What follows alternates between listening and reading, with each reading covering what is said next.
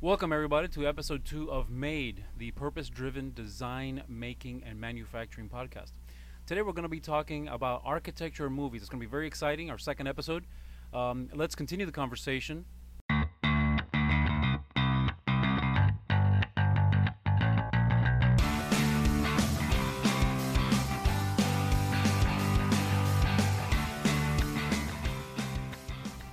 Hi, everyone. Welcome back to Made. Behind the first microphone, we have Jose Varcarcel.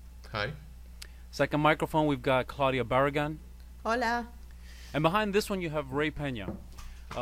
If this is your first time listening, thank you for joining us. You can find our show notes on the website, which we are still working on, but you'll find some kind of direction either to our website or our Facebook page, and you'll find everything you need there. All the links and the stories will also be in the show notes, and as well in our RSS feeds for iTunes. Let's continue the conversation with a recap in the news.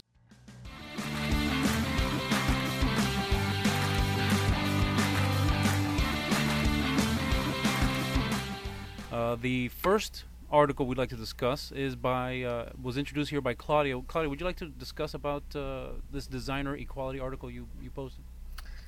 Just as an introduction, because I'm really interested about hearing both of your perspectives on this, because I picked this particular article just as a introduction to combining design and equity and the differences between equity and equality. So it's an interesting topic, and it's very dear to me. So it's from the New American Weekly, and it's an article by Elieza Durana, and it's really it almost reads as an academic article, because it's kind of reviewing the work of Iris Bonetti, which is a book which is titled "What Works: Gender Equality by Design."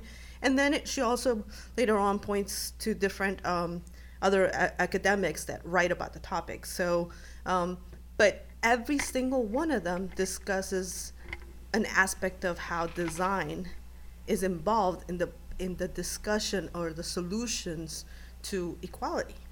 So I really wanted to really hear from you guys, and also just set the understanding that equity is about sameness and equality is about fairness. So that's the big difference between the two. And it's an interesting thing because this particular article talks about equality, so it's a lot about fairness, not so much about the sameness, the equity part. So I'll take it away, and Jose, can you tell me what your thoughts are? It was an interesting article because as I was reading it, at first I had a hard time sort of relating to it because a lot of the examples that were given was making me feel like, well, it's really difficult to see. Like the whole point is that you don't notice some of this inequalities that you're creating by designing for a certain person. And I think the first part of the article that caught me and made me like realize in my work how I've seen this was when they start talking about the hotels, and they're talking about the hotel key card for the lighting, right? And I was like, okay, yeah, I see how that they're talking about how a design issue can help the environment and all of these things. But I think that what struck me the most is I remember when I was working in hotels, I'm doing residential work now, but when I was working in hotels, one of the things that I had to do a lot of was do ADA assessments.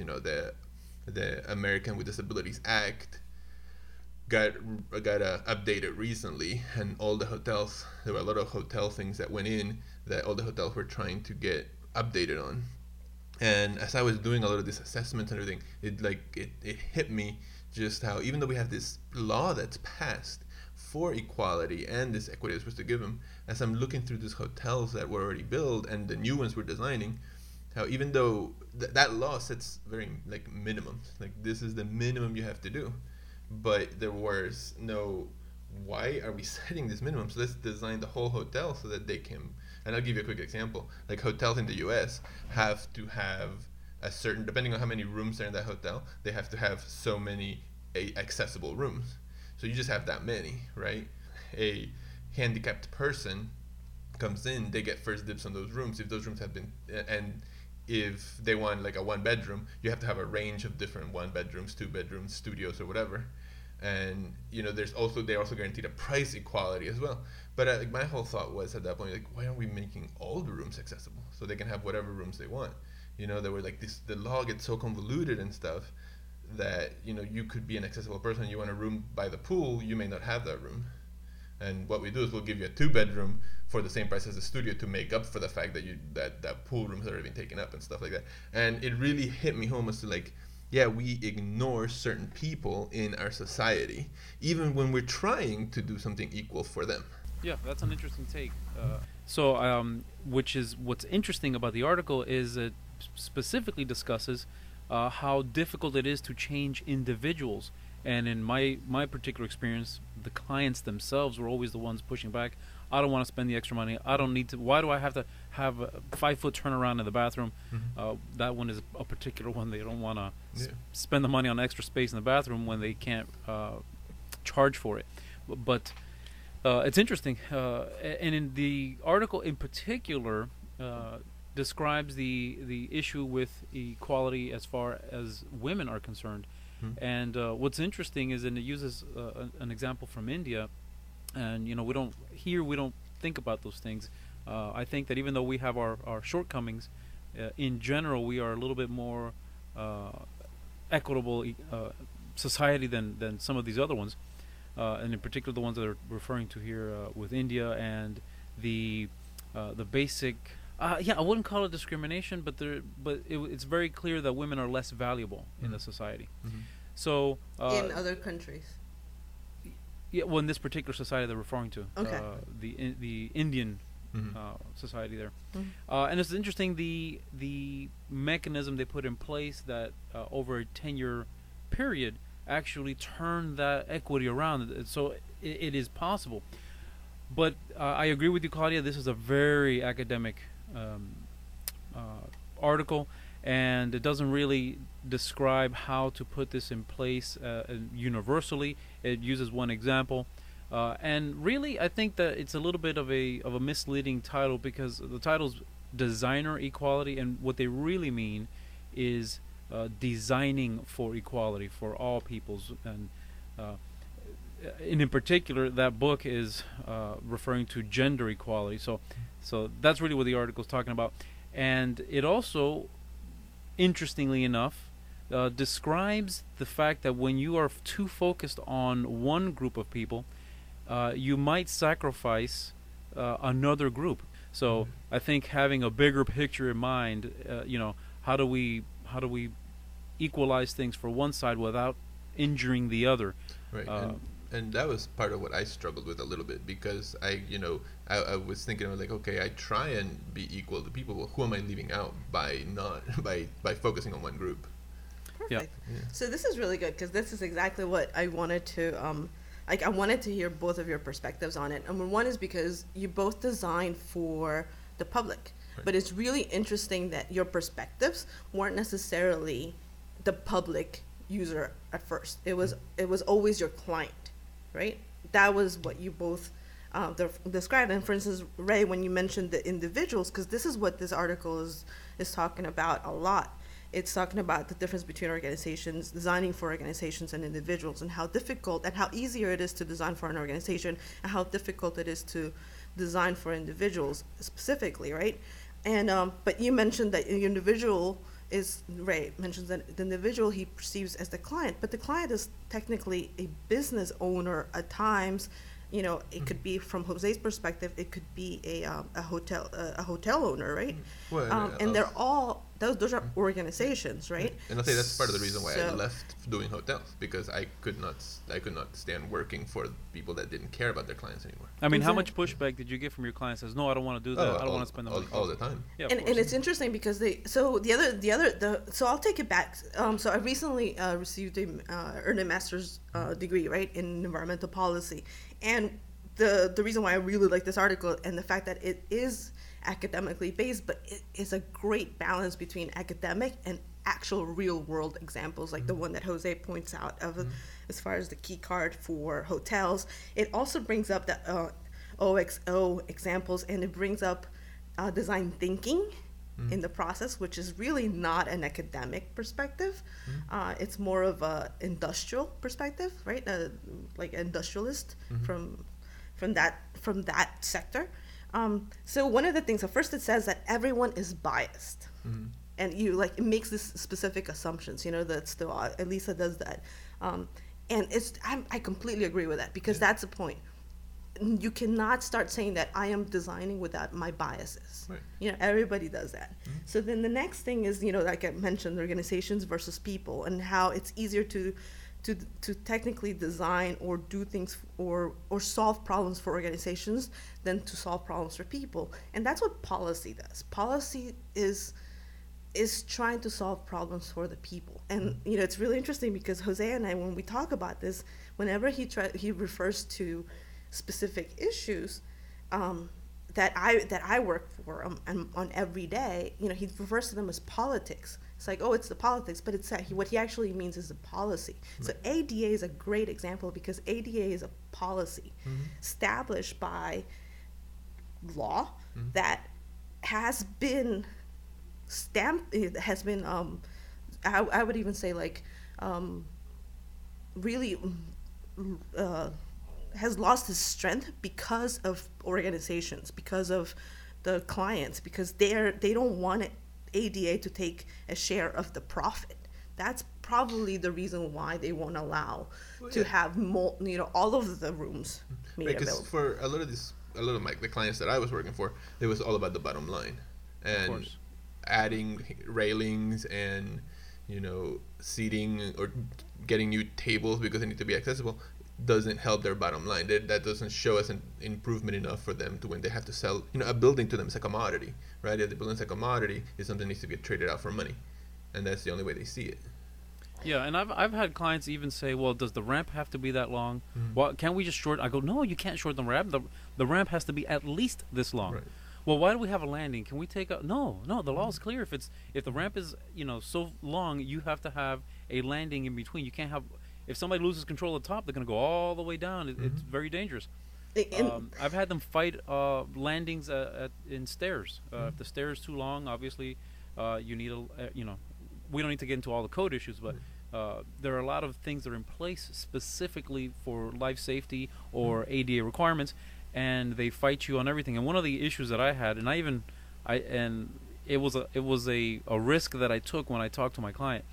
It was a railing for a French balcony, and it was a nice railing that we had designed, and there's 30 of them in there, and he wanted to make it less expensive. I mean, a lot less expensive to do an on-site built stick aluminum kind of deal. Right. And the reason that he wanted to make that change was because of cost. He said, well, it's going to cost me an extra $10,000.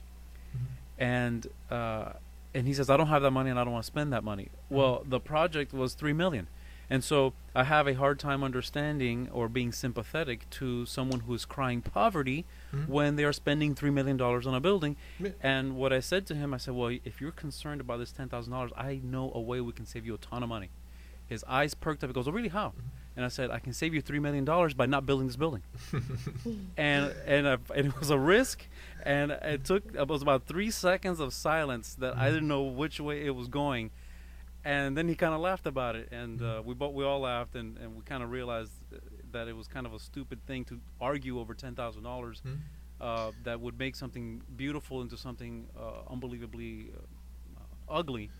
And I was actually surprised that I sold him on it, and he ended up going with the extra $10,000 railing. Yeah, and that's a life safety issue. But what a lot of people don't realize is that the ADA law talks about an equal experience. Yes. Right, and that goes beyond life safety issues. Of course. Right. Yeah, and so again, bringing it back to the public, right? Because you and that's what I really wanted to bring up, to highlight here, is that from an architect's perspective, you guys practicing architects, your first contact with the public is your client, or with people, right? As who you're designing for is the client. That's the first part, because they're paying the bill. So I was talking to this friend of mine, Emily, and she's the advocacy director for Green Muslims, and I was telling her how I was talking to her about the intentionality in architecture, right? And I kept on going on this whole discussion about how architects and design with intention. And I said, a lot of the times is a matter of life and death. And then I stopped myself and I was like, I am being over dramatic. I'm being like super over dramatic. Yeah. But then she stopped me and she was like, well, hold on, Claudia. No, when you talk about ADA, like you guys are talking about, that ramp that you're talking about, safety issues, if you want to bring up a little bit of the gender, because this article does talk about gender, but not as much, it's actually a smaller part about gender. It is a matter of like that, and it actually says it in the article. And what she told me is like, look what happened in Haiti. You're building, a lot of the construction and a lot of damage that happened over there should not have happened had they had good regulations that were followed, right? So it is a matter of life and death at some point. So that's an interesting thing because that's from someone that is public, that is not related as a client, as an architect, as a designer, or any of those things. Just just looking at it from an advocacy perspective, right? So the other thing that I wanted to bring about is the solutions that this particular article brings up. So how do you, because the title is not just the designer equality, is designer equality question mark, right? So it's really asking, it's more of a question. Is it designer equality? What is designer equality? That's the question. That question mark makes a big difference in the title. So, it's like, how do you resolve this issue of bringing in equality into design? So the solutions that design thinkers, the major players in design thinking, the design thinking field, say you have to be able to do solve this through behavioral interactions. You have to change behaviors. They actually there's a whole gamut of within this field of social marketing is changing the behavior of people, right? Because that's how you do it. That's how you start solving this wicked problems. It actually talks about this wicked problems of equality, right? But I disagree with that completely. The reason why I disagree with that, and again, I'm looking at it from the lens of you guys because I've seen what large architecture firms, the clients, everything you guys talk about. But is it really, because are we actually saying that, these wicked problems are caused by wicked people? We're already making that bias statement that these are wicked situations, when in reality, it's all about habit-based, right? So we're already establishing that these are wicked issues. Right, but I think some people don't. We are establishing, as you and I, but some of the public, I don't think, realizes some of these wicked issues. I'll give you an example of, the money in the United States, right? All the bills are the same size. And there's been talk about changing the size of the bills so that a blind person can tell what bill they have in their hand based on the size of it. And you would not believe how many people in the public fight that. And we don't need to do that. I've even had discussions with people that tell me, why do we have to change it for everybody for one small group? And they it's a mindset thing. So I think there's a certain level of that they don't recognize because they've never been through it. What it is to not to have somebody help you to be able to pay for something. Right? Yeah. It's funny because there, a lot of other countries, their bills are different sizes, and nobody thinks about it. Exactly. And it's not an issue. Right. And if you look at it now in public buildings, you're not going to find a round knob anymore because it got changed. You have to have a lever knob, and people don't think about that anymore. And honestly, I prefer a lever.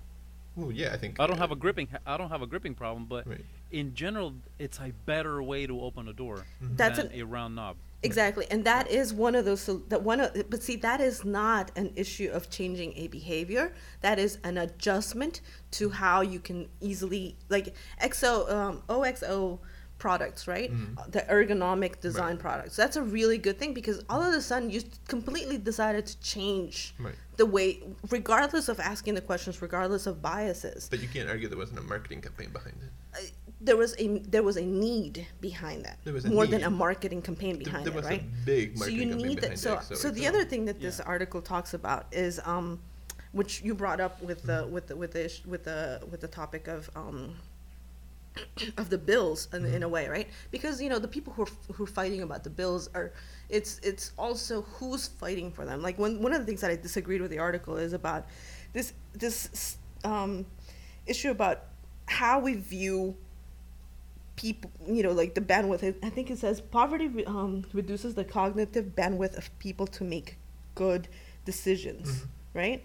And it's in the U.S. One of the things that we need to start understanding that in the U.S. and the westernized countries, we have a stigmatization of the poor. Right. We're assuming that the poor are bad and the poor are wicked. So therefore, their behavior needs to change.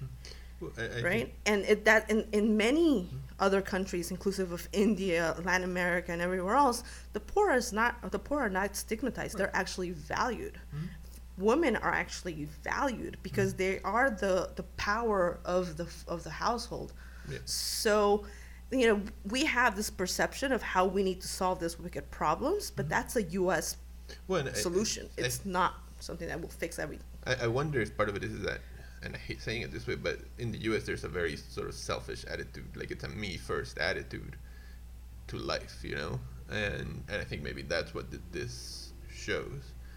And I'll tell you this sort of in a wrapping it up part for myself is that from where I come from in what I work, it's always going to be a tough battle because I'm hired to look after the client's best interest.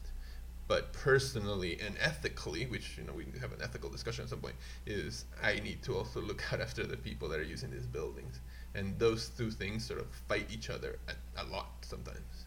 Right now, in what I'm doing, not as much because I'm doing residential architecture, but in general, most of my career, 12 years, has been in public buildings. Yeah, and personally, I'm kind of in the middle. I agree for the example that you put on, for the bills being different sizes and accommodating a group of people that should be equal. They should have all those opportunities that they're equal members in society and do not need to rely on anyone else the same way you and I don't rely on anyone else.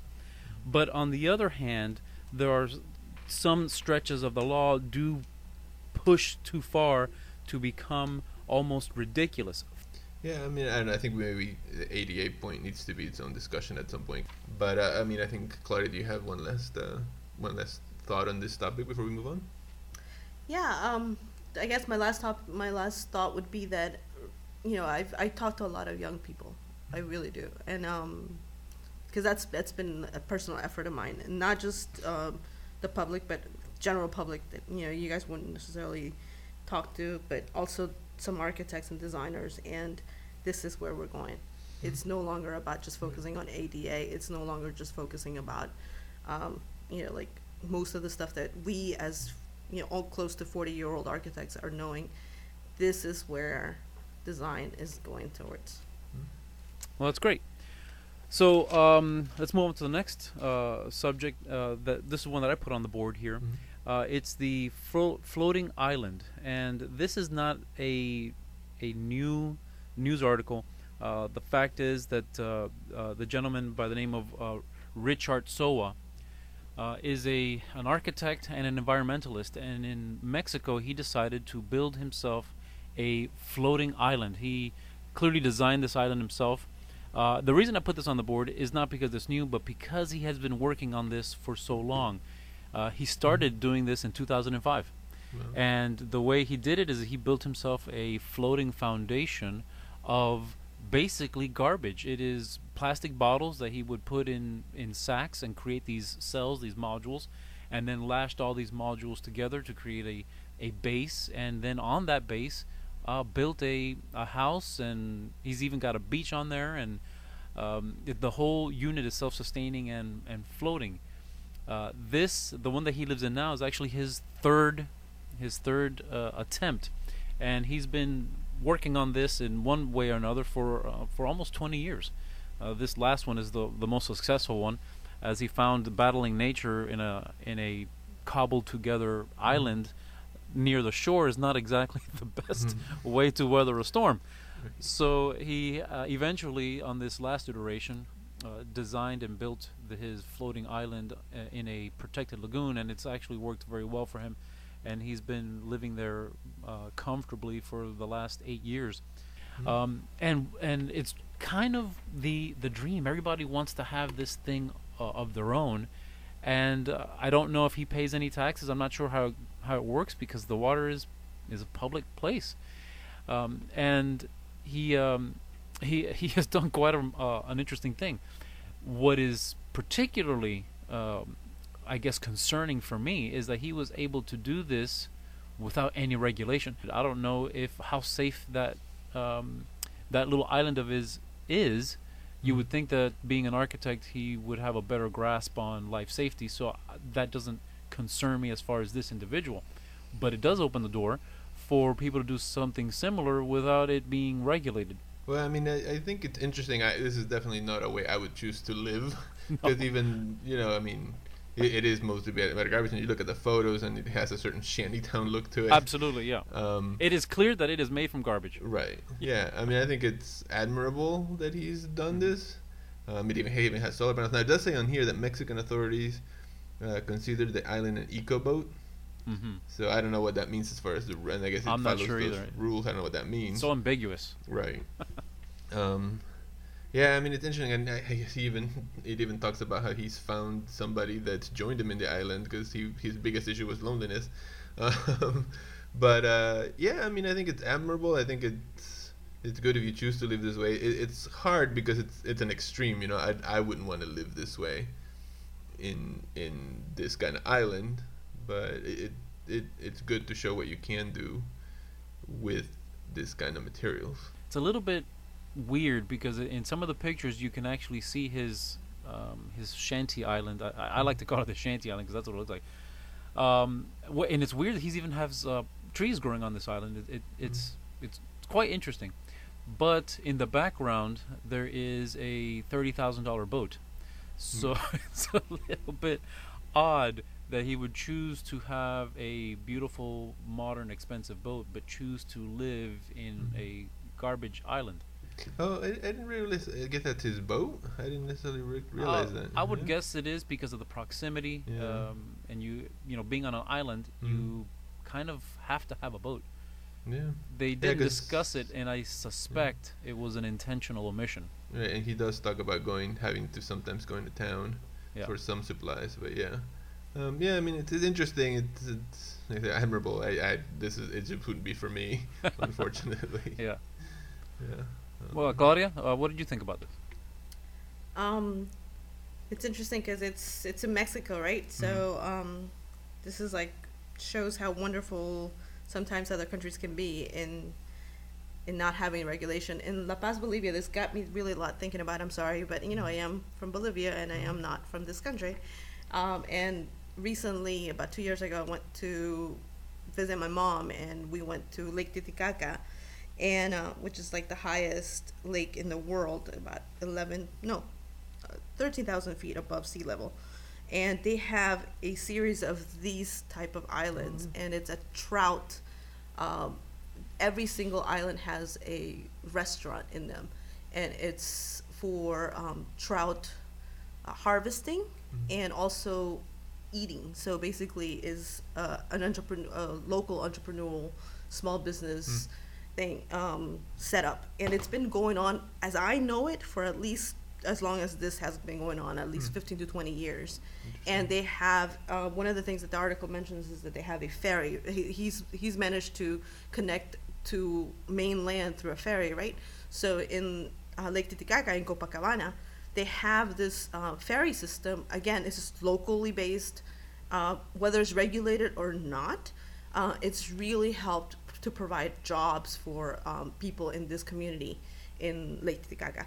And I went to it with my mom, and it was an amazing day trip. It was just to me, it's embedded in my memory. And so they do the same thing. They use all of recycled materials. They use water bottles for everything. They keep all of their water, right? They catch all the water, raiment, and they also use solar to cook the trout. And there's a specific cultural way of cooking trout in Bolivia, and they do that. So it's cultural heritage as well. Yeah, So well, you're saying that philosophically that what he's doing isn't that new, but and I agree with you philosophically. I wouldn't even say philosophically. I'm saying it's happening. Yeah. Right now, there are a bunch of women from an Aymara culture that are making a living out of selling trout in these islands. Yeah. So philosophically, it's I think the beyond issue here is the extreme nature of this particular man-made island. Um, and I don't know if it's this kind of extremism has happened anywhere else. No, it's the same thing, right? Like Mm-hmm. it literally. I'll post some of the videos that I Yeah, I took think when I it'd did be- it. It was amazing. Yeah, I mean, and I'd be guess, very interested in seeing that.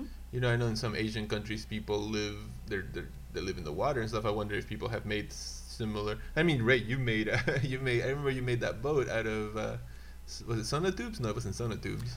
No, the boat I made was from PVC pipes. PVC, that, big that was PVC in pipes, college, yeah. Yeah. I think that was 2002. I decided I Mhm. needed a boat, and I just looked. I had a budget, my maximum budget. I could not spend more than $200. All in all, I actually came in under budget between the decking and the pontoons, the PVC pipe, and yeah. Well, you've seen the pictures. It's a boat that I cruised around, and I had gotten several crazy looks because it was unique. Because honestly, that was a bit of a shanty town, a shanty raft, a shanty pontoon boat. I never called it a raft though. I always call it a pontoon boat. And I think that's probably why this article is so interesting to me. Part of me thinks, well, did he go to Mexico specifically because he knew he could get away with this? You know? Yeah, I guess I can imagine they wouldn't let him do this here in the U.S. Yeah, or probably not in New Zealand either. I mean, Yeah. or wherever he's from. I don't want to assume that he's from anywhere, but he's It could clearly also, not. I mean, it could also be a weather related Yeah, thing. and as doesn't well. that say Yeah. wonderful things about the country of Mexico as well? Well, that ties us up for the news. We should probably get started on our main topic.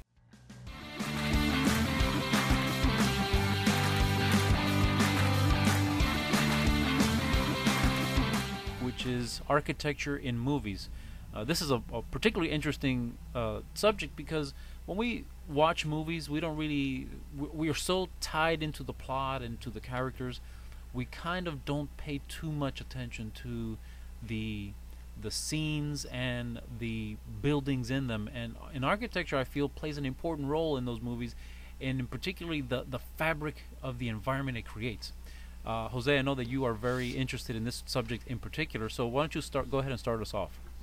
Yeah, I mean, you know, I love going to the movies. I love watching movies. So I came up with a list here, and I'll start by talking about a couple of them that we could just sort of describe very briefly. There's some earlier movies. I know, I think everybody's heard of the Alien movies. For me, the Alien movies by Ridley Scott were mostly interesting because of the designs of H.R. Geiger. He's the one that really came up with the designs for the alien itself and for the environment that these aliens live in. And not many people know that he actually studied architecture and industrial design. So I mean, the Alien movies, I think the more you watch them, the more you discover that the chairs were even had that same look of the creatures. It was a very interesting movie in its own. The other one that I put on here on my list is Minority Report, the 2002 with Tom Cruise in it. Just because it takes place mainly in Washington D.C., but it's in like the year 2054. And it's very disorienting, very eerie. Like the cars go up buildings. I think it's a good movie to look at the environments that they created. The movie's not necessarily great itself, but it's an interesting movie to see. Well, what's interesting is the super futuristic Right. take on architecture and the built environment. Yeah, no, exactly. Well, even the factory where yes. they were building the cars. Right. No, I mean, I think all the environments that they created are very futuristic. I don't think we'll get there by the year 2054. No. But it's an interesting movie, mostly for the environments. Don't watch it for the story itself. The other movie I wrote down here, Logan's Run, it takes, I don't want to give away the story, but it takes place in this domed city that I think is Yes. supposed to be in like the year 2200 and something. Or But the 25, yeah, something like that. something like that.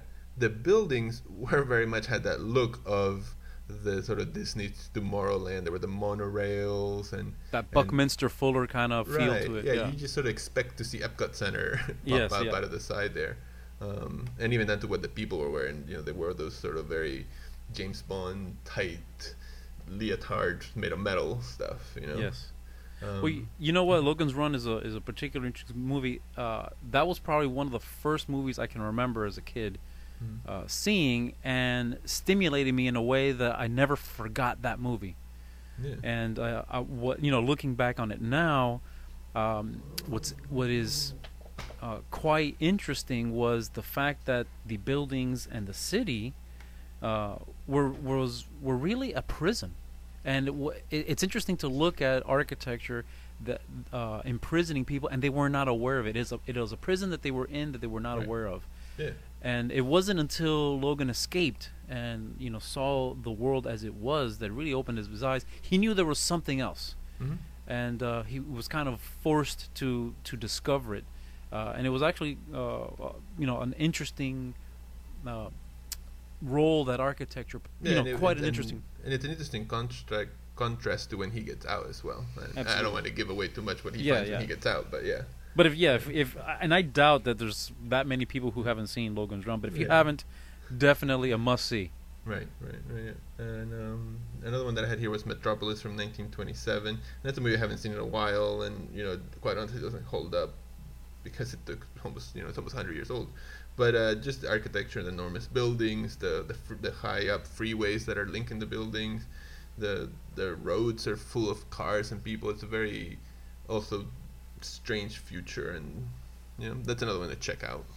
Well, that one's particularly interesting. I've never seen the movie, but everybody has seen a Metropolis poster, I think, by now. Right. It's been a long time. Everybody must have seen a Metropolis poster. Yeah. It is that futuristic yet Art Deco at the same time, because that was prevalent at the time, and what they thought it would be. But the buildings were quite impressive and imposing. Yeah. What about you? Do you have some movies? Oh yeah, I do have some movies that are. I feel that architecture play another character. That the architecture itself is a character in the movie, even though it's kind of a silent character, and you may not even notice it. The first one is The Trial. I'm not sure if you guys have seen The Trial. I've not seen that movie. No. Directed by Orson Welles. It is based on the book from Franz Kafka.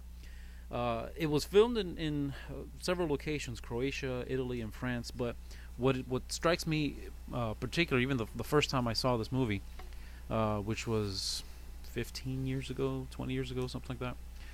The nature of the buildings, especially without saying too much about the plot, the main character played by Anthony Perkins is accused of a crime that he never finds out what he's accused of. It's a strange, very Franz Kafka kind of thing.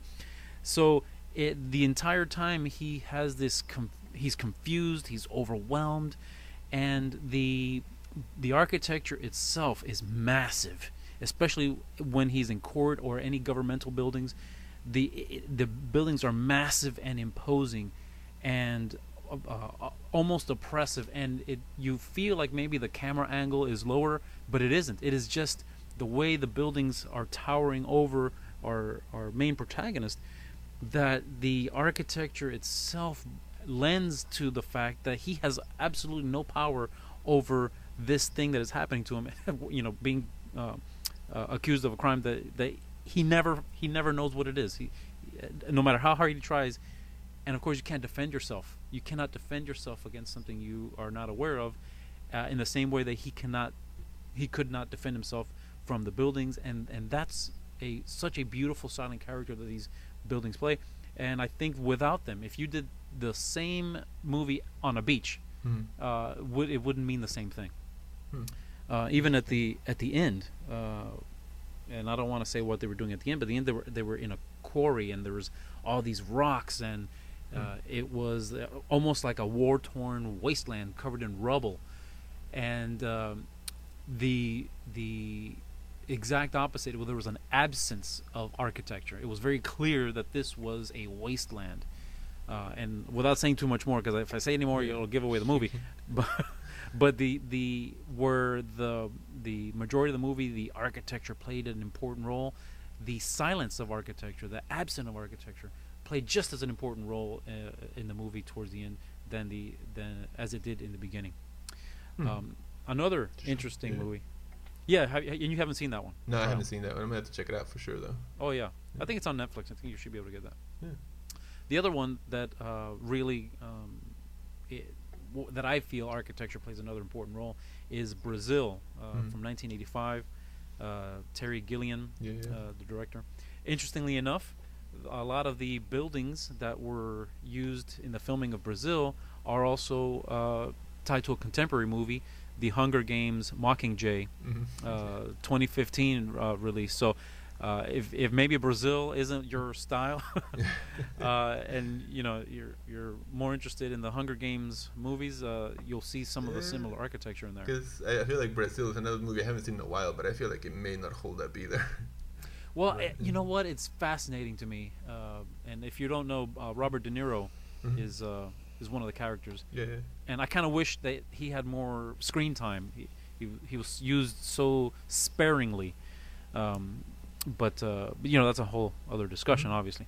It was filmed in locations in England and France, and I'm not even going to try to pronounce this. I don't speak French, so I'm not even going to try to pronounce the building location. But what's interesting is that the the buildings themselves really are kind of like a metaphor for technology. And if you ever watch the movie, you'll notice that everything in all forms of the technology and the buildings themselves, and when you think about design and architecture, you think Le Corbusier, you think a machine for living. Mhm. Obviously, you can't think of buildings without thinking about that. So the buildings themselves are these machines, and machines by necessity have technology in them, and it seems like it was always failing. Uh, every time you turned around, something was failing, whether it was an intercom or the heating Mhm. system, or and I wonder when I look back on that movie now, I wonder if it was a predictive effort, if they were trying to predict something about technology, Hmm. and in particular the use of all the pipes and the ducting. I'm not sure if you remember that.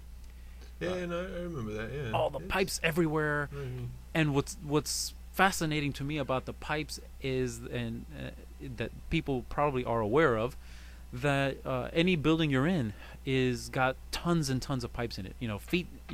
Thousands of feet of pipes. They're unseen, whether it's your air conditioning duct, whether it's your hot water lines, whether it's cold water lines. Even commercial, guess what? It's conduit. There's all this ducting and piping and venting, and it's all happening, and unseen, and you don't ever know that it's going on. And so, in the movie, kind of the guts of the buildings are always hanging out. They're always Right. falling out. It makes me think of Hmm. what is that? Lloyd's of London. Oh yeah, the building. Piano Rogers. Yeah. I can't Right. remember. Yeah. Yeah. Anyway, Yeah. Mhm. it makes me think of that, but not nearly as beautifully executed, obviously. Then there's a scene where they're escaping, and the highway is actually lined with billboards on both sides. Mhm. So even the highway has a facade, this modern facade, that does not allow you to see this industrial wasteland beyond.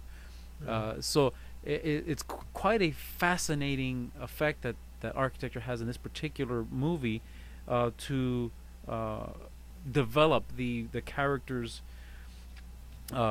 state of confusion, Mhm. because he's trying to do the right thing, and no matter where he turns, he is blocked by bureaucracy, and the bureaucracy is tied to the buildings, and the buildings are all falling apart, and the people that run the whole thing, they're falling apart. It's quite an interesting role. Yeah, it definitely plays a role in the psyche of the movie and the Absolutely. characters. Yeah. Claudia, I'm sure you had a couple on your list. Yeah, I'll be quick, and I'll just say all three of mine really quick. So I don't necessarily look at any of the movies.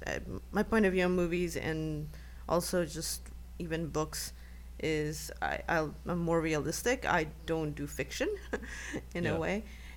So I look at documentaries more than anything. I'm fascinated by documentaries. But one of the non-documentaries, but kind of documentaries, my favorite ones is City of God in 2002, and I really liked the fact that it depicted shantytowns. You talked about shantytowns a lot, Ray, and this is the shantytowns in Brazil, and it's based on a real event, and it's about organized crime in favelas in Rio de Janeiro, and it really gives us an inside view of what it was like in the 1980s live and experience that world of crime and gangs and fights and you know really a lot of massacre in these favelas. So then afterwards, the next movie that I like, and it's a documentary, is High Dash Rise. So it's kind of high rise. It's a 2009 documentary. You can watch it. It's available online if you watch it on Snag Films. I watched this movie at the DC Environmental Film Festival a couple of years ago, and it's about living in high rises in, again, Rio de Janeiro, Sao Paulo, and Recife. These are predominantly southern cities in Brazil, and this is a really interesting documentary because it talks about the opposite. It talks about how people like to live up above in high rises in big skyscrapers, and it actually has one woman in the film, because it's a documentary, who says how every night she looks out her window and she loves to see the fireworks on the high hills. On the hills of these mountains, and it's actually the favelas, and it's actually gunfighting, and all of the crossfires from gangs, and she sees them as fireworks and how beautiful it is, and then she catches herself and she's like, oh, they're really oh wait, it's not actually beautiful, and then she corrects herself again. She's like, no, but they are really beautiful from my view. So it's a really it's a perspective from the upper echelon, high-rise living, and these are amazing buildings. The cinematography for this particular documentary, the perspective that you get, I love going up high whenever I visit a new city, but this really takes a whole new, it gave me a whole new perspective. And finally, the last movie, it's actually from 2014, and this is from Canada. It's the National Film Board is Canada's version of NPR on film, which is really cool. It was a great find, just because I was searching for high rise and I've happened to find this online, and they had another project, a film project called High Rise, and it's a open source project, and what it is an interactive digital storytelling project, and it took place over like I said, from 2012 to 2014. So it's a multi-year project, multimedia project, and it's a series of short films. So if the audience wants to go look at it, it's highrise.nfb.ca, and you can see multiple short films regarding the experiences of living in high rises for different people. It's basically who lives in this high rises, what are the issues, the needs, the wishes, the experiences, from the perspective not just from the architects who were part of the project, but also from the people who live in these places. And like I said, it's interactive, so it's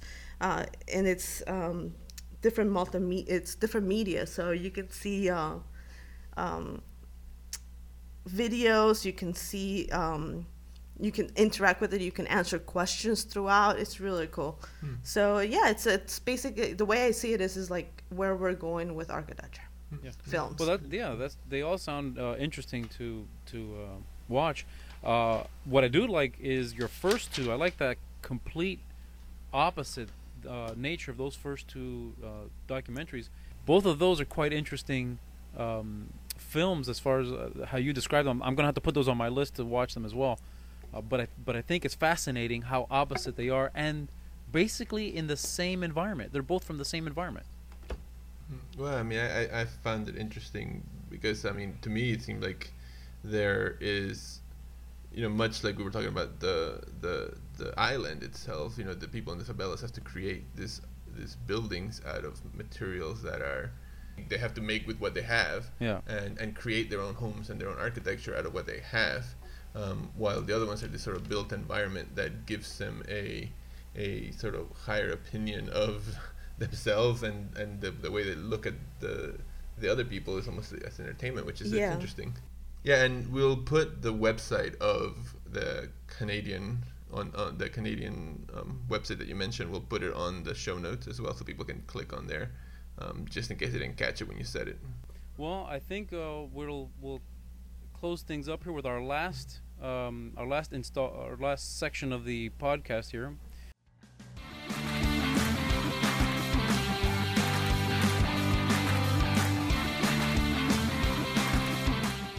that the fact that our product of the week, the fact that IKEA plans to sell $800 bikes. Now, I think Jose, you put this on the list here. Yeah, I put this on there mainly because I know last week we talked so much about IKEA that I thought it'd be interesting to put in a new product they just announced. And, our feelings on it are probably going to vary a little bit. I, for one, see that they're going to sell an $800 bike. It's a chainless bike, sure, but it seems out of character somewhat for IKEA to me. I know they decided they were going to get into the prefab homes a couple of years ago. I don't know exactly where that's gone. I haven't looked into it, but this is a product that's not really for the home. It's not furnishing. It's not I guess more of a lifestyle product, and I just think it's a mistake for them to be putting out an $800 bike of all things. Seems Yeah, and I read that article and I thought it was a little strange myself. One, the average bicycle that the average person uses is nowhere near $800. An avid bicyclist, the somebody who is always on their bicycle, $2,000 on a bicycle is very easy to spend. But really, when you think about IKEA, my concern is their model has always been high design, poor quality. So an $800 bike kind of concerns me when you think of their model. And the chainless thing is actually just a marketing thing, because it still has a belt, but instead of having a chain, it has a belt. It's still transferring power.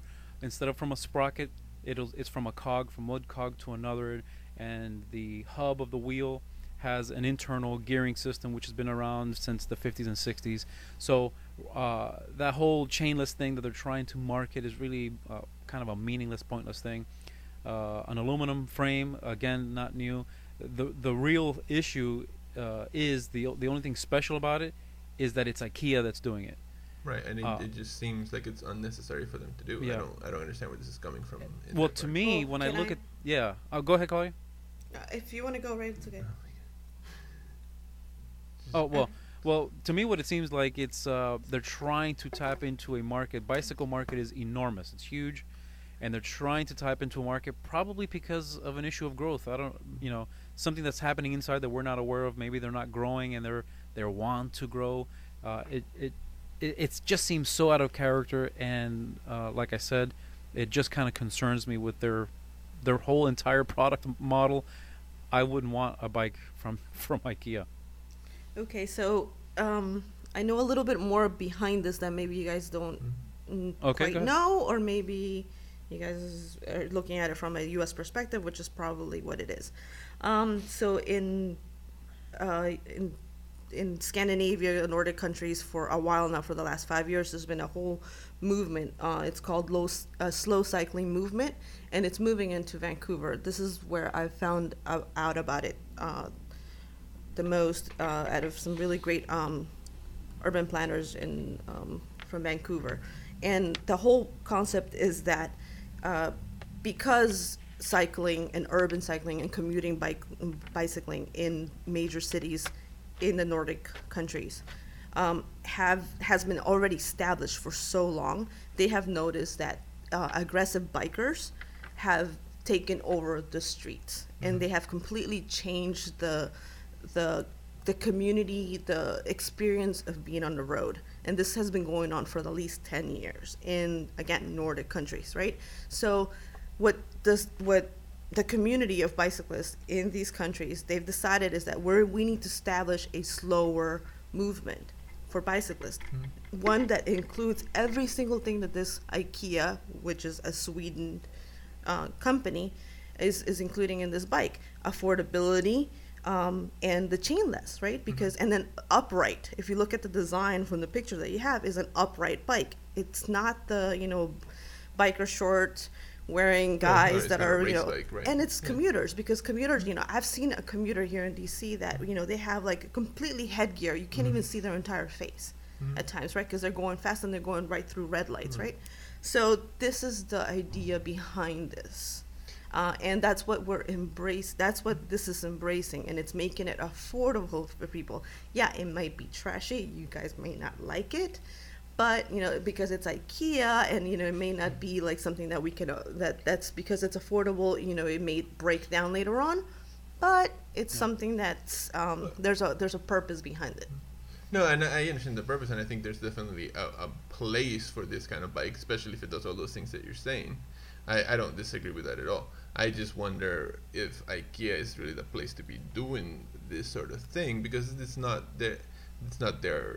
what they do. They don't make bikes. There's got to be bike companies that should adopt this principle. And I think you hit it on the I'm head. coming from. I think you're saying that IKEA is not a bike company. That means that somebody else is making it. That means that they're marking it up, and that means that the consumer ends up paying more than they should. Now, in what you were finding, Claudia, so you think $800 an affordable bike for this kind of bike? Because that's I don't know that much about bikes. It is.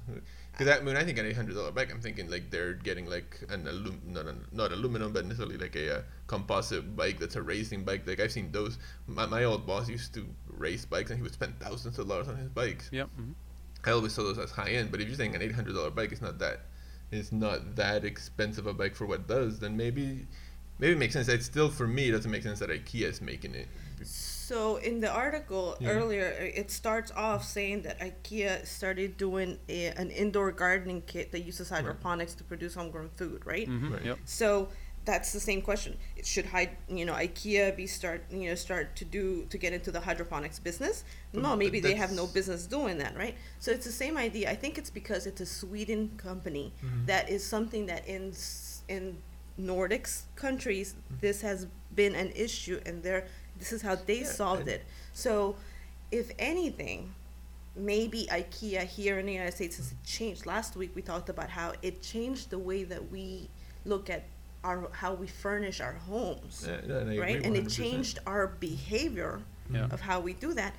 This is going to start changing our behavior on how we handle commuting, bicycling in the United States. It's already happening in Vancouver. It may trickle down here. And the other reason why other bicycling companies in the United States are not adopting this is because they're going to lose money, because they want to sell the $2,000 to $5,000 bikes to people. Interesting. So I see what you're saying. So you're saying this is more of like an affordable high-end bike, is almost what you're saying, like an affordable, because it's not the Walmart bike that you can go pick up for like $100. Exactly. And that's not doing what this bike's doing, because you can still go really fast on those bikes. You can still do a lot of things that. Exactly. And we're not bicyclists. Right, But yeah, if we're you were clearly talking not to, our if you were talking market. to a bicyclist, they will tell you that the bicycles from Walmart, that's trash. That's crap, right? Oh, That's absolutely, that is complete garbage. trash, Yeah. right? Yeah. That's what they will tell you. But I don't see it even that way, because to me, for a low-income family, that is their step up to being able to start becoming a bicyclist, to start So taking. what you're saying, this is like an entry-level bike for a serious commuter. Exactly. Yeah.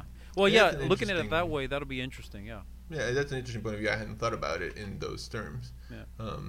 And I think a big part of it is like, when you see somebody like Samsung, or like the Apple's gonna make a car, like I don't trust that car. So that's why when I hear IKEA's gonna make a bike, I'm like, whoa, an $800 bike from IKEA. I don't want to trust that right off the bat. But it is a company that's based in another country where they have different things they approach, and how they approach them. Maybe And it's think a fair of point. and the other thing, if before we start saying it, like this is what I'm saying, I'm saying that this has been an issue in Nordic countries. Slow cycling movement is something that came as a solution to that, and it's been working. Yeah, and I so think this it's is an a issue response here. to that. Yeah, this is a response to that in those countries, and now that is trying to be established here in our hemisphere. Is it going to work? We don't know. Based on our discussion, there's so many questions. Yeah. Yeah, I mean, I think there's a barrier to some people seeing the IKEA bike as an option, which it'll be interesting to see how that works. But because I agree with you that just like in those northern countries it's an issue, I think it's an issue here. The speed and the way bicyclists sort of behave through the road sometimes, it's an issue here. Well, I think road aggression in general is an issue. Yep. But yeah, road aggression in general, I love this idea as far as thinking about it in as far as an entry level to a serious commuter. So, I mean, when I first looked at the article, I was thinking average person, average person, average bicycle, and in that regard, $800 for a bike seems excessive and extreme. But I think now that you've cleared it up and you say, well, we're talking about a whole different category, I think maybe it's a good idea. However, I'm with Jose on this one. From a company that can put almost everything you need into a box, a bicycle kind of concerns me. What is going to be missing when you get that bicycle in a box? Yeah, it'll be interesting to see how they execute this. Yeah, we'll keep an eye on and see how it plays out. Yeah. All right. Well, that really ties up our entire show. Is there anything you guys like to discuss? Maybe what you're working on, reading, anything? I can see there's going to be some movies in our future. Yeah, absolutely. I mean, I this week I haven't got a chance to work on too much. I started, since it's spring's coming, I started selling my photographs again. I was at an art show this weekend selling some prints. So that's mainly what I've been focusing on this week, just selling some prints. And, people can see my photography work on my website, which is City Aperture. But other than that, I haven't really done much this week. Did you sell that table? I did sell that table. That's a beautiful table. Oh, yeah, thank you. Yeah. I'll put a picture of that up as well. So you should. That's real nice. I was there when you guys bought it, and you really transformed it. It was quite impressive. Oh, thank you. Thank you. Yeah. I'm sure that they'll love it. What about you, Claudia? So I'm gearing up for Earth Day next week with most of the organizations that I'm working with, and just building my consultancy work, and it's been really great, just making networks and just doing a lot of community grassroots outreach. So yeah, continue to do that. All right. And as for me, I'm always working on something. If you're interested, there'll be my link to my YouTube page where I'm always posting something new, and some of my websites. But that's the show for the week. We'll continue the conversation when it comes to design and the nature of making things next week. I guess we'll put that in the show notes. What we're going to be covering next week. Yeah. Along with I do want to say that we do have an email account now for the show. Oh, excellent! It's called madepodcast@gmail.com. So if people want to email, they can email there with suggestions or comments. So you can find out everything else you need in the show notes. I'd like to thank everybody for listening, and please do come back to visit us next week. Thanks, everybody. Thank you.